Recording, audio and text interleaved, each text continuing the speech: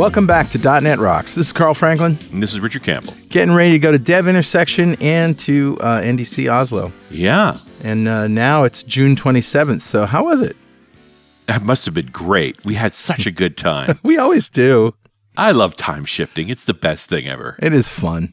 We recorded this way back in May, about a month ago from when it came out. And back then, I guess I was pretty good. Were you okay?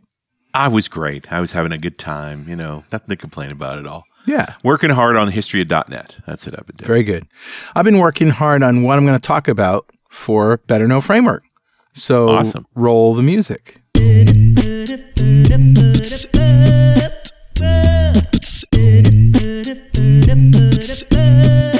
All right, dude. What do you got? Well, I haven't talked about the keto thing in a while, and I want to talk about it because some really exciting things are going on. I don't know if you noticed this, and I know Vittorio does the ketogenic diet, but a whole lot of people who listened to .NET Rocks and heard about my success reversing diabetes and losing weight and have been following me, have tried it, and it's become the ketogenic diet has become like the way to lose weight now. It's like the hottest thing in the world. And I've done this festival for 3 years now. This will be the third year in a row that I do this festival called Keto Fest in New London. And we just secured a speaker who's exceptionally well-known in that realm. His name is Professor Stephen Finney. Oh, yeah. He is considered the grandfather of the ketogenic diet. He and Jeff Volek wrote 2 groundbreaking books. One is The Art and Science of Low Carbohydrate Living, and the other is The Art and Science of Low Carbohydrate Performance, which is specifically a science done on athletes who are fat adapted and had this huge advantage in endurance and performance. And so he's with Virta Health right now, VIRTA, and he is coming to Keto Fest to speak for the first time. And so their tickets are still available. It's the weekend of July 20th and 21st.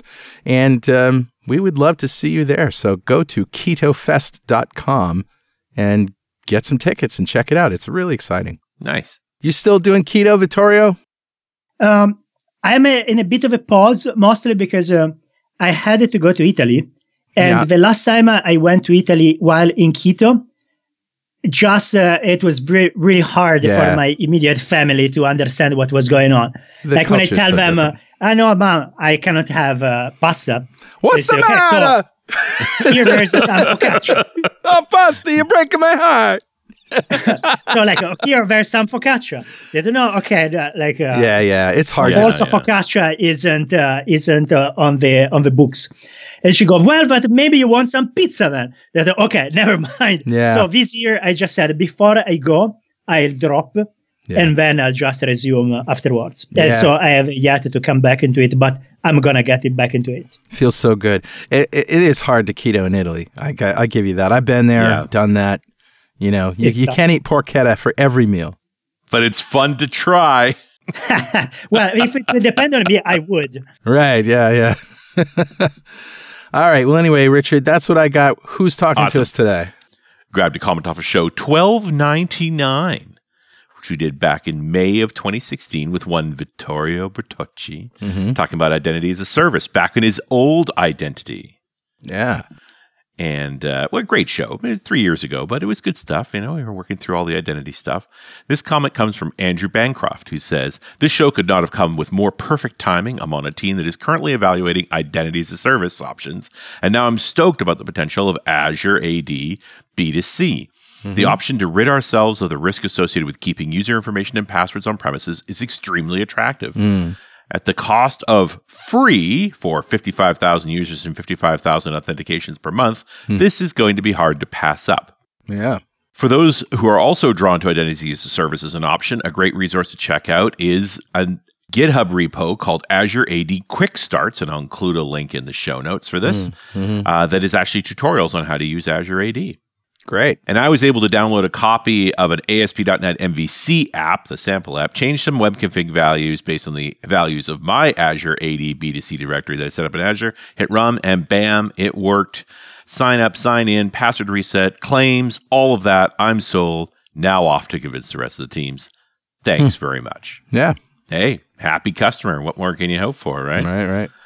And Andrew, thank you so much for your comment. A copy of Music to Code By is on its way to you. And if you'd like a copy of Music to Code By, write a comment on the website at .netrocks.com or on Facebook. We publish every show there. And if you comment there and I read it on the show, I'll send you a copy of Music to Code By. And definitely follow us on Twitter. He's at Rich Campbell and I'm at Carl Franklin. Send us a tweet, but hold the croutons. All right. Shall I say, hold the focaccia? Perfect. All right, so let me properly introduce you, Vittorio. Vittorio Bertocci has been working at the nexus of identity and development for almost 2 decades. If you use any Microsoft cloud product, chances are that you use some tech that he contributed to. Always eager to simplify and popularize identity for developers, he found an ideal home in Auth0, where he works as principal architect. Welcome, Vittorio. Welcome back. Thank you for having me. Wow. Moved on from Microsoft. What was the incentive there? You started already with the heavy hitters. I'm right in, dude. Well, I am very lucky that I had a very successful career at Microsoft. I was there for like 17 years.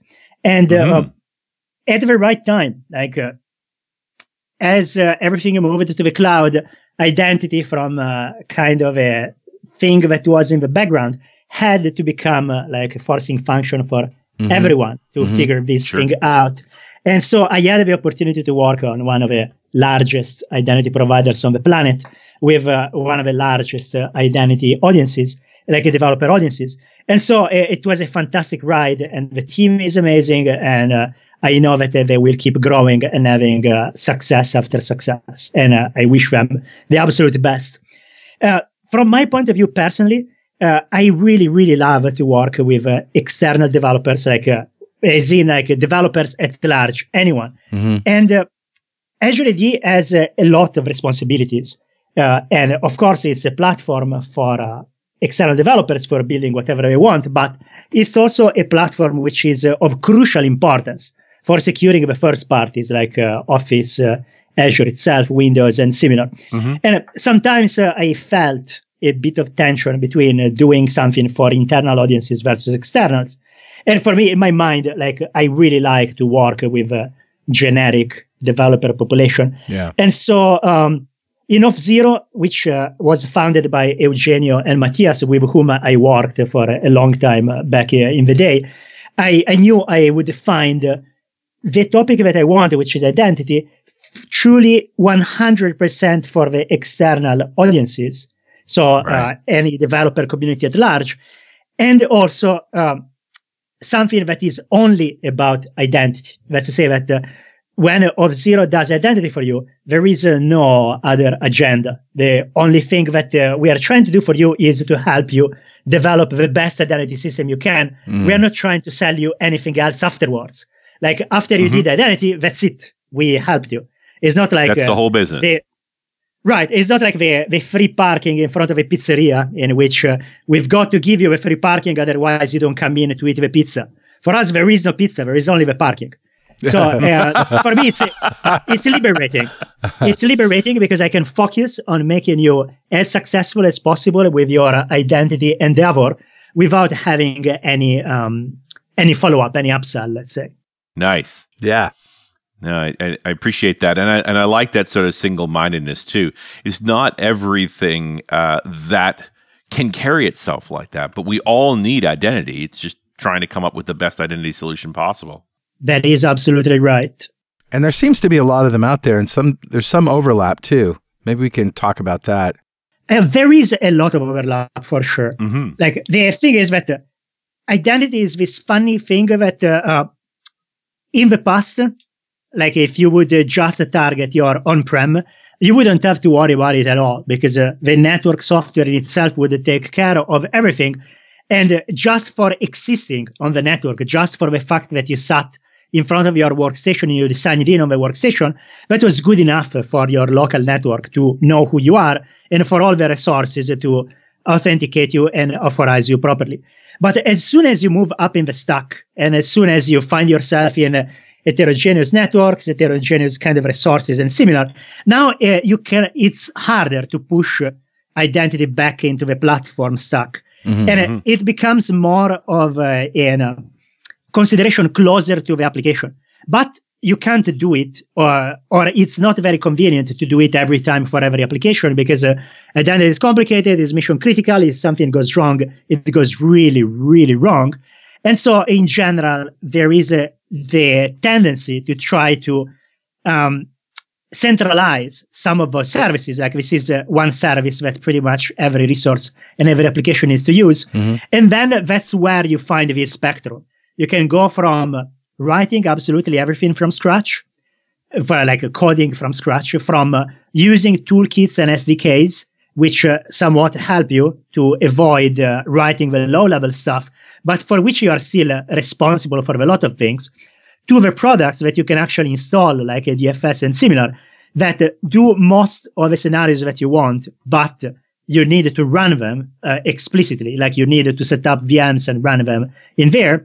And on the other side, instead, you have services that give you pure identity as a service. But the thing is that sometimes, actually, most of the times, when you're trying to do identity, there is always that last mile that is different from everyone else. When you're using a service, it's kind of like buying t-shirts that you can find in large, medium, small, but not really tailored to your to you. Like you need to somewhat adapt to what's in there. And sometimes you cannot afford it. Like imagine that you have your own subscription system for charging your customers, and you can't really change it. Or say that you have a database of users and you cannot move that database for some reason. Maybe you certified it for a risk class and similar. And so when you're using the service, very often the service doesn't give you enough flexibility for accommodating that last mile. Whereas you have that flexibility when you use toolkits and similar, but then there is a lot of work for you. And the thing that I really like about the place where I work right now is that I believe it hits the sweet spot. It is a service. So if you go out of the box, it has all the various scenarios that you want, turnkey. You don't need to write any code. But if you want to do something odd and exotic, you can literally run your own code inside our pipeline. So you can customize almost everything, and you can still have a service. So not to worry about patching, classic, all the usual pitch that you hear from using cloud versus on-prem, but you retain almost complete flexibility. For me, it's like I'm a kid in a candy shop. I'm loving it. Yeah. The elements of identity that when we do this authentication, are they living in that as part of my app, or as part of my store, or are they living with you? So here there's the way in which you break this down. You have your application or your resource. Like your application can play substantially two roles. It can be the application that needs to consume APIs, or it can be a website or an API. So you can be either a client that wants to access a resource, or you can be the resource. In both cases, the idea is you take the main functions that pertain to authentication, such as actually verifying credentials, saving credentials somewhere, dealing with the attributes of a user, the life cycle, managing consent, like doing anything that has to do with that function. And the idea is you take your application and you teach to that application to outsource the workflow to the central service whenever it's necessary. So that contextually, when a user shows up at your application, you just need something either in front of your app or inside your app. And there are like different degrees of how deep this thing can go that know how to redirect the request to the central place. The central place takes care of the request, doing whatever is necessary, from authentication to multi-factor auth to classifying the risk of like, I just saw you signing in from Thailand and now you're signing in from Ukraine. So maybe there's something wrong. So all these things that you can expect from a central place. And if everything goes okay, the central place gives back to the client some kind of proof that authentication occurred successfully. And then you present this proof, which is typically a security token, to your app. The same software that bounced you out to the central place intercepts this token, looks at this token, decides whether it likes it, whether it's coming from the right place. And if it does, that's it. your user is authenticated, the relevant information about the user, the attributes are extracted and are available to your application code, and you are done. So most of the logic lives in the central place. All you need to have in your app or in front of your app is something which knows how to support these open protocols, which are used for offloading authentication and authorization to an external location. Right. And this all comes back to that single sign-on problem where I don't want my users to have to keep logging in for each app that they touch, regardless of where it's running. That is exactly right. When you centralize things this way, substantially, the first time that a user hits one of the apps that participate in single sign-on, they go to the central place and they authenticate. Typically, this central place will drop some artifact which represents the session with the central authority, typically a cookie. And so the next time that a user goes to another application that also trusts the same central location, the user will be transparently redirected to the central place. And if there is already a session, like already a cookie with the authority, then the user can be automatically authenticated and have the experience of accessing the second app without having to provide any credentials. This is the same stuff that was happening in your local network. The only difference is that in your local network, you had your domain controller that was doing this at the network layer. Instead, here, when you do this in modern settings, typically this is happening at the browser or at the app level, and we are using cookies instead of Kerberos tickets. But the idea is exactly the same. Now, that being said, an awful lot of listeners here that are responsible for any identity work for their apps are going to be going against an Active Directory store. So how do you get at that through an external authority like Auth0? So there are different ways in which you can do that. Typically, the cleanest way for doing this is to have something in your local directory which is capable of talking with these open standards. So if you have, for example, a DFS, or if your local ID is projected in an Azure AD, then what happens is that you can simply federate with these endpoints, and then there is a chain of trust in which, imagine a user opens the browser, lands on the web app redirects to Auth0, and here in Auth0 you'll have a choice of going to wherever you want to get your identities. One of the choices will be AD, and once you follow that choice, you are just going to hit one of those endpoints that, using either SAML or OpenID Connect, will simply validate the user and then send back a token, which will be translated from Auth0 to your application. And this approach has the advantage that your users can come from wherever they want, and they will always look the same to your app, because having this central location can normalize the set of attributes, can run any logic that you want for making sure that the user always look in the same way, no matter from where it's coming from. And so now you can paradoxically have users from Facebook or from WeChat or from AD or from Ping Identity, from wherever you want, and your application always treats them in the same way. So it's really a big advantage in terms of simplifying the logic in your app and centralizing all these special case management in Auth0. And if it's not apparent, I'm wearing my Run As Radio IT security hat right now, and immediately hits me. It's like, of course I want to use an external authentication mechanism, because in the real world of a substantial sized organization, not everything is in Azure or even in AD. We have this diversity of stuff, and having an external authority doing the authentication means it can reach all of them equally. That is exactly right. What happens is that sometimes when you use the solutions that you listed, not only you have to establish trust, which just means I'm accepting tokens from that location, but you also need to synchronize users. That's to say that before you do any authentication, you actually need to use some flow for getting to know all the users in the other directories. Whereas with the approach that you can do with Auth0, you can do that, but you can also just say, I like tokens coming from that source. And then it doesn't matter who the user is. Like on the fly, you get a token coming from that user without having the need to pre-provision that user in advance. So that really makes it much, much faster to accept identities from anywhere you want. Doesn't matter the source, as long as you can establish trust. You don't need to synchronize users or anything. You can get up and running in minutes. Sure. And the big one I think a lot of folks struggle with, especially if they're living purely in a .NET or Microsoft-y world, is the smartphones, is the iOS and Android devices that are none of which are natively friendly to this stuff.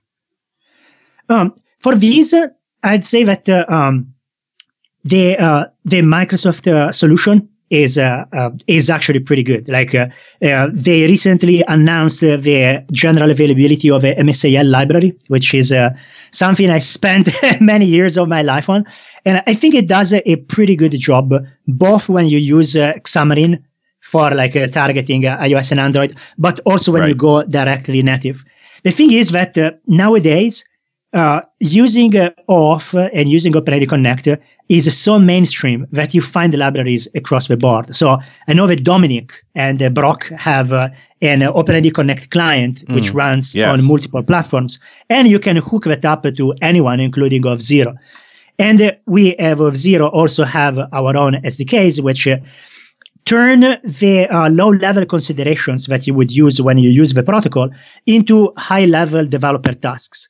So instead of having to use these libraries to tell us, I want to use the authorization code with the Pixie for obtaining a code that I will exchange for an access token and a refresh token, instead of having to say all of these in the API surface of SDK, you just tell us, give me a token. And this is the permissions that I need when I get this token. And that's it. We make all of these low-level protocol considerations behind the scenes so that you can just get the token you need for calling the API without having to earn a PhD in modern protocol security. Yeah, well, just the path you're describing there, it's like, how many people can even think through that path? Yeah, it is tough. I would call Dominic or you and go, how should I do this? Yeah. And there will be times in which you have to do that. Like if you want to do something that goes away from what I call the yellow brick path, sometimes you need to drop to that level. And luckily, the protocol is well documented, and you can always hit the endpoints directly. But the reality is that for productivity, very, very, like the vast majority of cases, you are able to just use the mainstream scenarios with just small modifications. And sometimes you can just do small modifications still without having to drop to that level of complexity. Let me make you a practical example. The example that I said earlier about extensibility is real. There's people that today are using API keys instead of Auth, OpenID Connect, and similar. Instead of using tokens, they just give people secrets. And they say, okay, whenever you need to call the API, just show up with this string and I will know it's you. And then they tie to that not just authentication, but also things like, did my customer pay the due this month or not? Right. And then at that point, when they say, okay, I need to move away from this proprietary way of doing things, for example, because I want to extend my app to be also on iOS, Android, and similar, but I cannot write a special SDK for my special authentication. I want to use Auth. I want to use OpenID Connect. So they shift their authentication strategy there. But then they still have other things that come downstream from authentication, like subscriptions, management, like payments, all of that stuff. Now, imagine that you can do everything using Auth and OpenID Connect, using normal SDKs and similar. And imagine that you can just add a custom parameter that you send out together with your authentication. And imagine that you can take the pipeline where you perform authentication and write code there which expects to find this custom parameter and run your existing logic. Say that you wrote this in Node.js and take exactly the code you already have for validating that this user paid for this month. At this point, you're having all the advantages of using the Auth OpenID Connect SDKs, all the advantages of using a centralized service written by security experts, run by security experts, but still, you can reuse exactly your existing subscription logic without changing anything at all. That is the kind of extensibility that I like, the one in which you can piggyback on top of authentication. We take care of authentication. If you want to do things at the same time, then we allow you to. I have a really nice demo in which I do this with PayPal. Like you come in and I count whether whether you signed in more than 5 times this month. And if you did, in the middle of authentication, I actually redirect you to PayPal, where you can pay for buying another 10 of these authentications. And then you come back, I call the PayPal SDK, using exactly their own SDK to validate that you paid. And if you do, then I let you go through, all within the authentication flow. So you didn't have to do anything in your app. It's all happening in the centralized place. It's like when I managed to make this happen, it was like, that's magic. Normally, you'd have to write everything from scratch in order to do this. You would not be able to do it with a service. Plus, any of those external pipelines then have to feed back, okay, he bought more tokens. So there's a lag there. And typically, if someone's doing it right then and there, it's they want it right then. You have to wait an hour for the tokens to be found. It's not acceptable. Yeah, or you might need to have moving parts that live outside of your application. Like say that you have your own little web page in which when someone tries to sign in and they run out of sign-ins, it might tell you, click here to go somewhere else to sign in and then come back. And this might work when you're doing this on a website. But imagine that now you want to add a mobile app as well. Then from a mobile app, you don't have a chance to be redirected to a different place while you're authenticating in the browser. It's just messy. Whereas if you embed this in the authentication flow, then at that point, it all happens within the same transaction. It's and then you can take advantage of this from any client, from your desktop app, from your web app, from your mobile app, even from your Apple TV if you want to. Like if you are doing the device flow, I don't know if you ever set those devices in which they tell you, pull out your phone, navigate in a certain address, place this code, authenticate on your phone, and as soon as you're done, you get your Netflix going on the Apple TV and similar. You can do exactly the same stuff using our extensibility points. This is where I'm really interested in implementation, and I'm looking at Auth0 and some of the features that you guys have. It's just pretty extensive, and one that caught my eye was passwordless.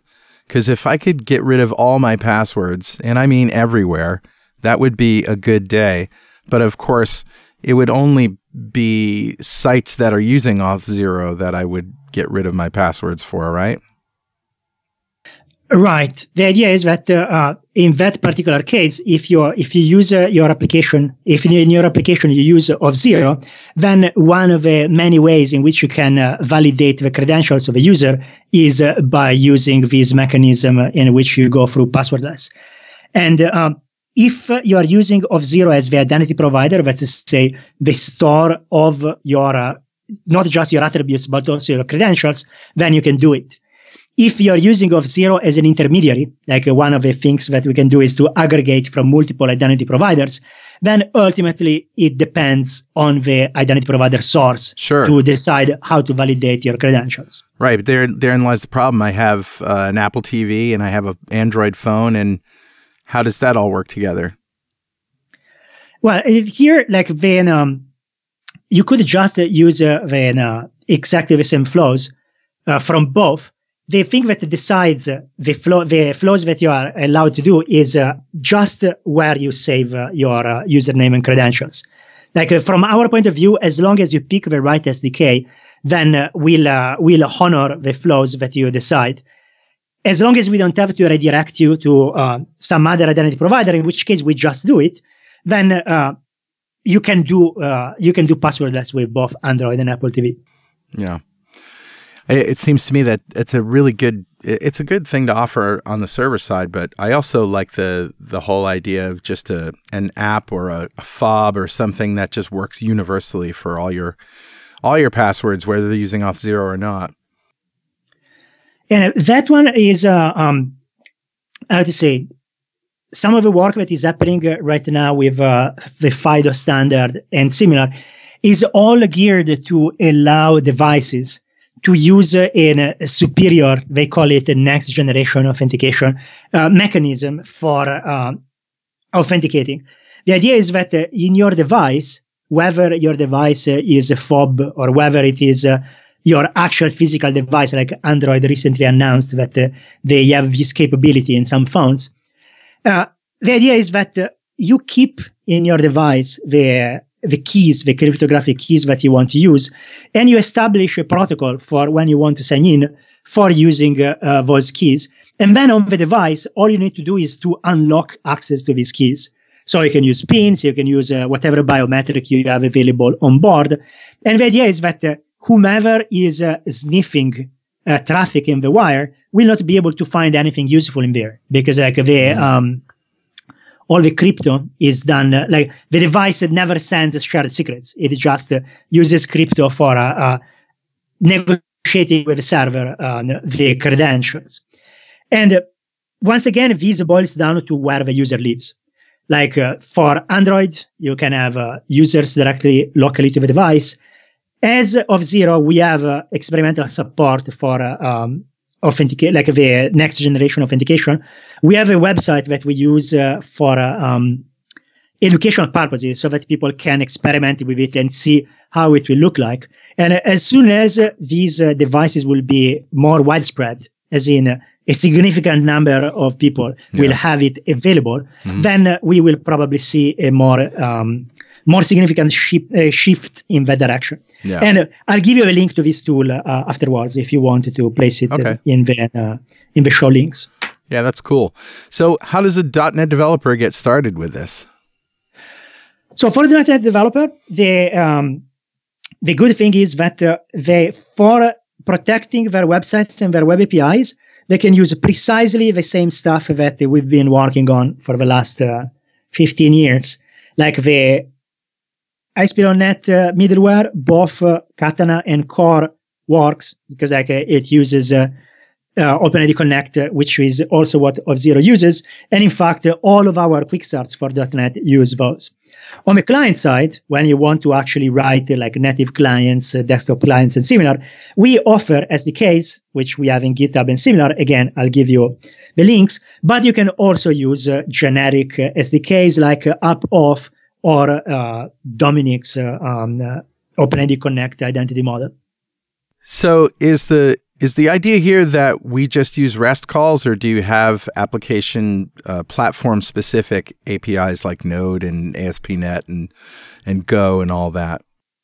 So we have a large number of SDKs that make it easy for you to make all of those calls.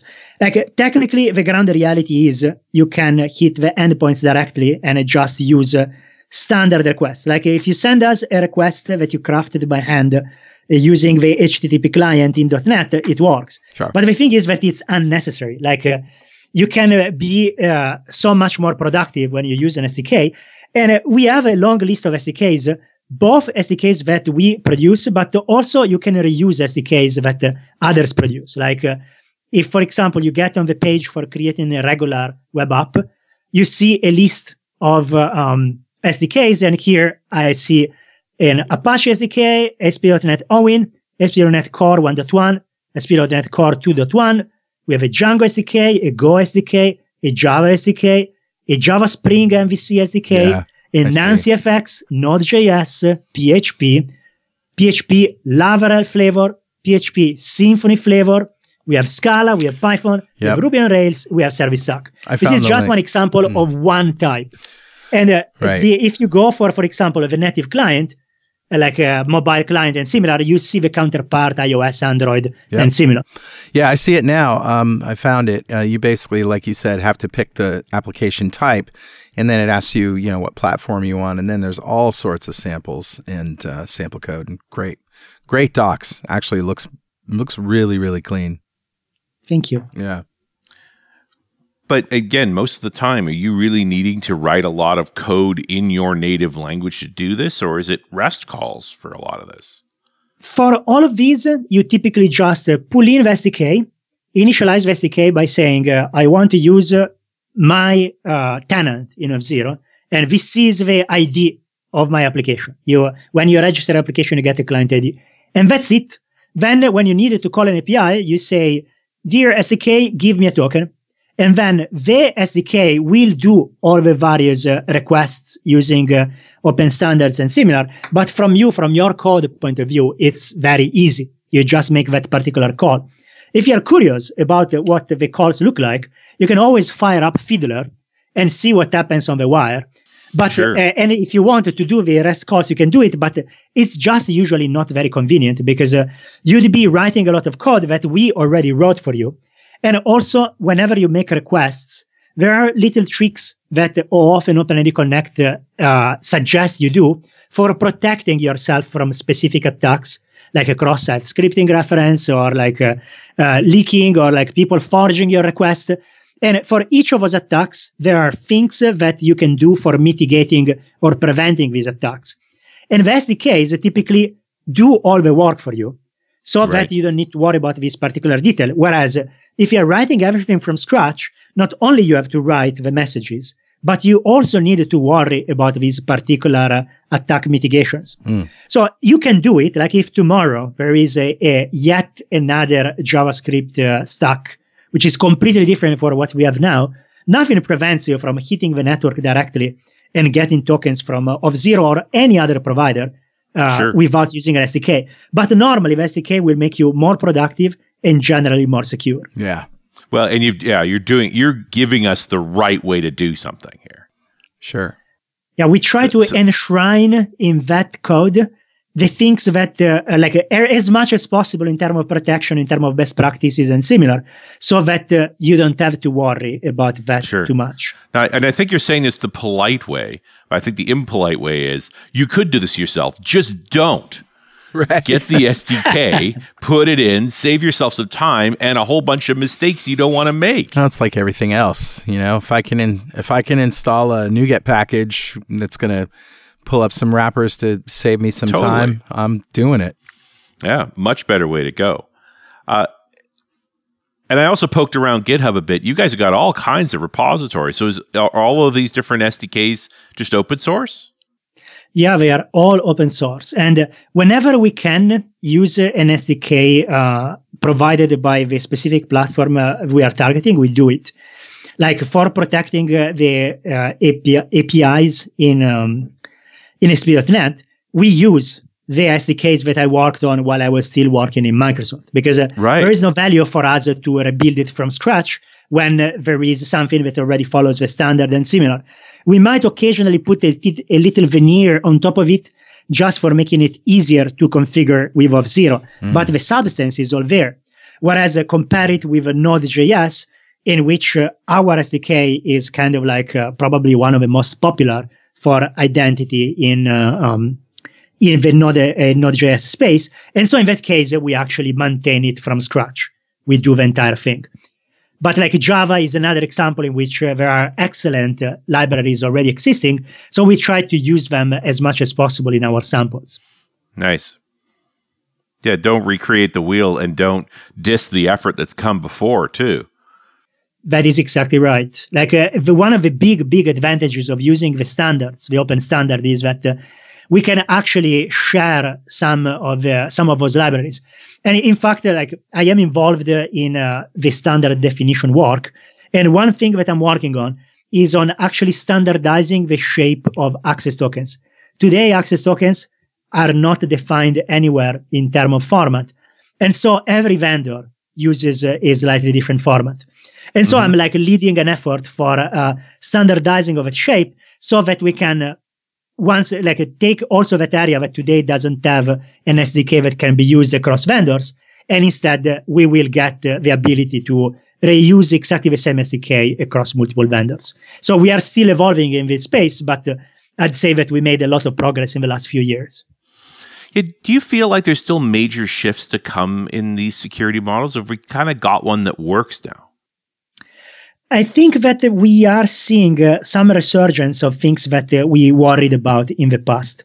Like Auth and OpenID Connect had tremendous success. They were super successful. They are adopted across the board. However, part of their success was due to their simplicity. When you use a token with OpenID Connect or Auth, you are using tokens kind of like banknotes. When I go to buy something, I pull out $20, And there's nothing in these $20 that say that I can use was $20. I could have picked it up from the floor. It doesn't matter. As long as I can present it to the person, they will give me back my latte or whatever I'm buying. And this thing is that it's nice and simple and works for many, many scenarios. But when you're doing like high risk transactions, like say that you are a government, say that you are a big financial institution, say that you are a tax collection agency, and you are moving a significant amount of money, using cash becomes a problem. And in the real world, we have checks in which you can say, I'm doing this specifically for this transaction. But in the context of Auth in OpenID Connect, you don't have that ability. The only token types that we have today are tokens that you can just reuse as is. So if someone steals your token, they can be you. So what's happening right now in the industry is that we are bringing back some of the properties that we had. Remember at the time of SOAP, WS Star, WS Security. Trying to forget, Vittorio. Trying to forget. I normally try to forget, and that's why my license plate is still WS Star. That's great. So that I don't forget. 2 people in the world get that. Yeah. I don't forget because it's important to remember that whatever we are working on right now might not be the standard 5 years from now. Mm-hmm. So when we design things, we need to remember it. But don't let me go on a tangent there. The idea is that in these new systems, like there is this thing called the sender constraint, which is a new property that we want to add to tokens, which tie a particular token to a channel, for example. Yeah. So that you can open an HTTPS channel and you can have something inside of a token that say, this token can be used only within that channel. And if someone steals the token and tries to use it elsewhere, then the receiver will see that there is a mismatch between the channel declared by the token and the actual channel. So this is one big thing that is coming in the industry. It's a bit painful because if you followed it, there was one big candidate called token binding. It was a set of specifications doing exactly this. And the problem with token binding is that everyone in the entire stack needs to support it. The operating system, the applications, the browsers, the identity provider, the resources. And in here, a big blow was delivered by Chrome. Because at a certain point, Chrome said, you know what? I'm no longer supporting this particular specification. And if a browser doesn't support it, and Chrome is like the most adopted browser at this time, you're pooched. Then you can't really make it viable. So there are different alternatives that we are discussing. One is called mutual TLS, which uses client certificates. And we know that client certificates are not the lightest artifact. And then there is another one called Depop. And I won't bore you with the details. The meta point is we are working hard for adding visibility to tie tokens to channels so that we are better protected from many of the middle attacks. I think that's going to be, it is already today, the next big thing that we are working on as an industry. Hey, another feature that really caught my eye in the list is breached password detection. And what are you guys just checking? Have I been pwned? I believe it's one of our sources, yes. The idea in general is that we are on board with the continuous authentication concept in which whenever we have a touch point with a user, we are constantly evaluating everything we know about the context, about the user, about the credentials that we are using, about the place from where we are coming from. And we are trying to detect deviations from the norm. And depending on what we find, we might block the sign-in altogether. We might warn the administrator. And this is pretty much one of the things that sets apart the services, such as like any identity as a service, from on-prem solutions. Because in on-prem solution, of course, you cannot take advantage, or you cannot as easily take advantage of this wealth of knowledge and context about the user. And instead, when you're using cloud services, we can always cross-check what we know about that session and assign a risk score and decide whether we needed to do something for protecting this particular transaction. Yeah, I would like a mechanism that makes it easy for you to help me to insist that a user change their password. Yeah, we definitely have that in place. And the other funny thing is, given that we have all these extensibility points, you can actually plug whatever logic you want in Auth0. Like we have an event which triggers whenever you are about to sign in, whenever you signed in, when you are about to sign up, after you signed up. And in there, you can write whatever logic you want. So if you want extra checks, if you want to change the recipe of a password, if you want to add an in-person approval step, anything. I've seen people using these extensibility points in the oddest and wildest ways. And it's just why we have an extensibility point instead of just out of the box thing, because you never know what people need on the last mile. Yeah, it's very fair. It's not a simple thing. There's all these new devices coming down the path too. I've been working really hard to try and make YubiKey work for me. And the interesting experience has been it's depending very much on the quality of the software that uses the YubiKey. Interesting. I'll give you an example, and I'm sorry this is a bit of a digression towards the end of the show. I use LastPass, and I've set up my LastPass so that you have to authenticate with the YubiKey to use LastPass. Mm-hmm. But on my phone, and I've got the YubiKey 5, which has NFC in it, so I can authenticate with my phone just by tapping the YubiKey on the back. It decided it didn't like my YubiKey anymore, and it didn't tell me. It continued to serve old passwords, but it wouldn't take any updated ones. Oh, that's annoying. Interesting. And the failure was so subtle. The only reason that I've realized it had been broken for a month, but most of my passwords hadn't changed that month, so I didn't notice. It was just Starbucks. I was just broken for Starbucks. Huh. Like, what is wrong with Starbucks? Right. Why isn't Starbucks working? Of all the stupid things, right? And it's always, you only have a minute or two to wrestle with this. Pull thing out your wallet. Oh, line. All right. But to finally take cash. Oh, jeez. I want to solve my Starbucks problem. And you spend 20 minutes, and I finally figure out it's because I need to re-authenticate with YubiKey, and it's not saying to me anywhere, re-authenticate with YubiKey. Huh. It literally, I had to force myself to log all the way out of LastPass on my phone to log all the way back in to re-authenticate with YubiKey, and then everything was fine. Yeah, the thing that you are experiencing right now, I believe, is the effect of a Cambrian explosion that we are dealing with. Like, now this technology is becoming available, and applications are deciding how to take advantage of it. Yes. And it will be a bit before we crystallize around best practices that everyone uses and that don't surprise the user. Right now, it's not exactly that we are experimenting, but there are different ways of achieving the same goal. And in the end, we need to transform those things into habits. Yeah. And until we don't start agreeing on doing the same practices, it will be hard to have a habit that works for LastPass, for 1Password, for the operating system, for everything else. But yes. I am optimistic. I think we are going in the right direction. Yeah, I tend to agree. And the fact that I'm even willing to try this, but that point where you get to is like, how does a regular mortal figure this out? And they don't. They make their password 1, 2, 3, 4, 5, 6, 7, right? Like, that's what happens. You are absolutely right. Yes. Until we make this stuff easier to do right.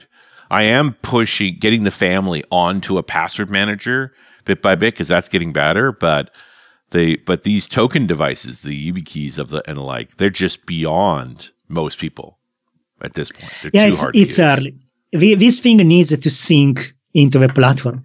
To me, the experience that I really like is what I get with my iPhone XS Max, in which whenever I need to access this thing, I have this thing that looks to my face, decides that, yup, it's me, and I get access to this thing. It's very, very seamless. But Windows Hello is sort of the equivalent. It's like a closed system.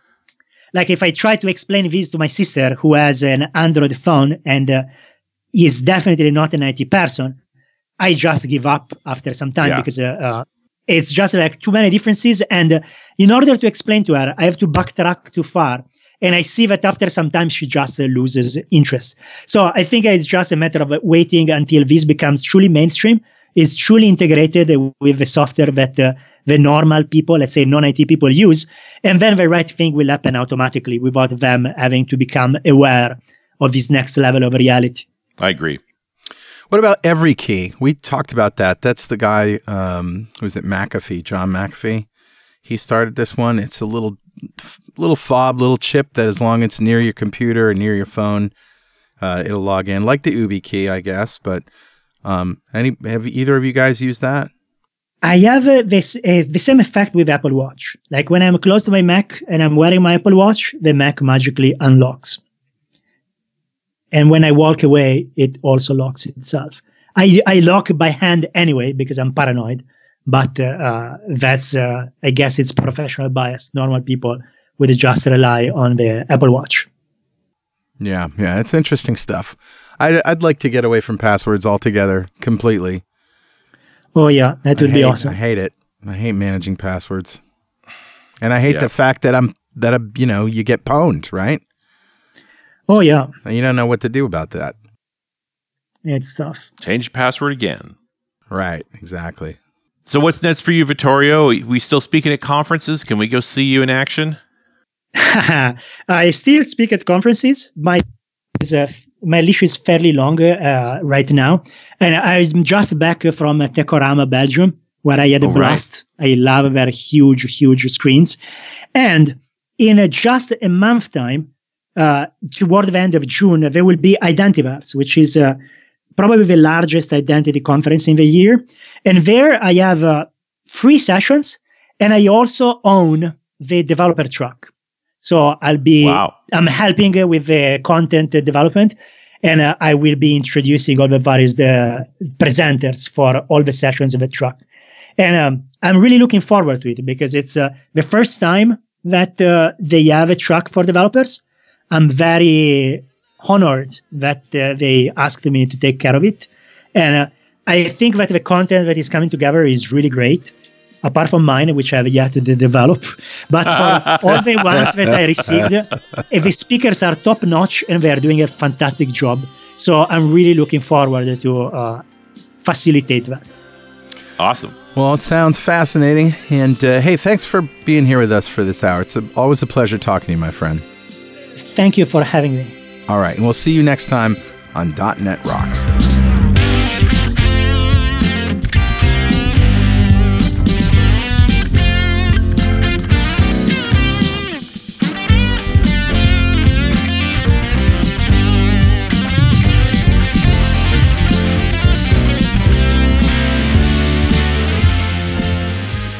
.NET Rocks is brought to you by Franklin's Net and produced by Plop Studios, a full-service audio, video, and post-production facility located physically in New London, Connecticut, and, of course, in the cloud. Online at pwop.com. Visit our website at dotnetrocks.com for RSS feeds, downloads, mobile apps, comments, and access to the full archives going back to show number 1, recorded in September 2002. And make sure you check out our sponsors. They keep us in business. Now go write some code. See you next time. Got transmitter banned by the FCC.